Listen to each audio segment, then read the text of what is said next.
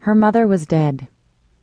Panting with the exertion of what she had done, Jennifer Rand felt a perverse excitement.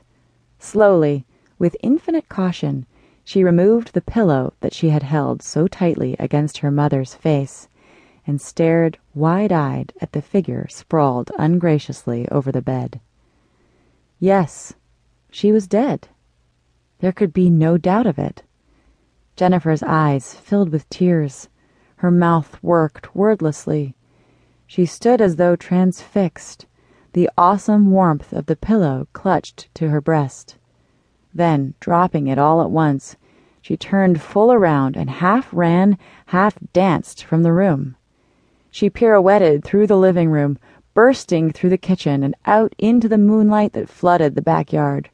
Her mother was dead. Dead. Dead. "Jennifer?" As a balloon bursts when punctured, so Jennifer's spirits burst. The exhilaration that had filled her spilled from her in one horrible rush. "Jennifer?"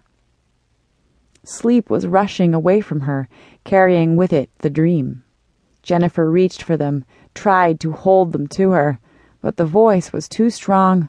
Instinct was more powerful than desire. She lay huddled and wearied in her small bed and accepted waking with grim resignation. "I'm here, Mother." She held her eyes closed, trying to recall the dream. It had been something pleasant, of that she was certain, although she could not remember what, but not altogether pleasant, for lingering with the sense of freedom and exhilaration was an eerie feeling of guilt. She concluded that she had been dreaming of something wicked, and wondered what on earth it might have been. "I've been calling you." Her mother's voice was heavy with reproach and self-pity. "I didn't hear you," Jennifer offered meekly.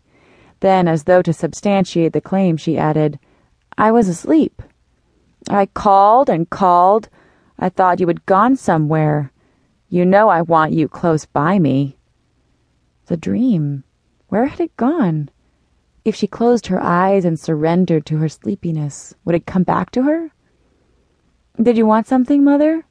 It was useless.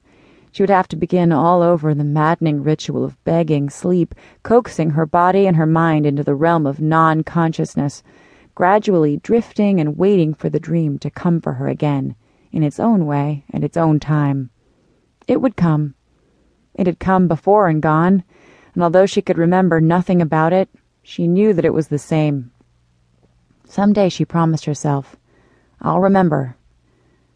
Her mother had not answered. Jennifer focused her attention in that direction, listening carefully. Yes, her mother was asleep again. She had wanted nothing after all, only to determine that Jennifer was here. "She'll want me to die with her," Jennifer thought bitterly, and at once flushed with guilt at the thought. What a dreadful thing to think! She scolded herself and turned on her side, tugging the blanket up close about her chin. She thought of her mother's medicine sitting on the nightstand. She should have given it to her while they were both awake. It might have meant an opportunity for both of them to sleep comfortably past the time for it. But it was too late now. She would only have to awaken her mother, which would certainly provoke a quarrel, and in the end neither of them would get the advantage of the additional sleep. "If only I weren't so tired," Jennifer thought wearily. "If only I could sleep." But much sooner than she had expected, she fell asleep again. "Jennifer?" The voice was little more than a whisper as it penetrated the depth of Jennifer's slumber. A part of her, the wary sentry self, heard and sounded its warning. "Jennifer?" From far, far away, Jennifer heard the warning. "I should wake up now," she told herself, but the thought went unheeded. Sleep was so close about her, holding her tight in an embrace that would not be broken, and although the sentry listened throughout the night, the call was not repeated. Jennifer slept on without further intrusion upon her dreams.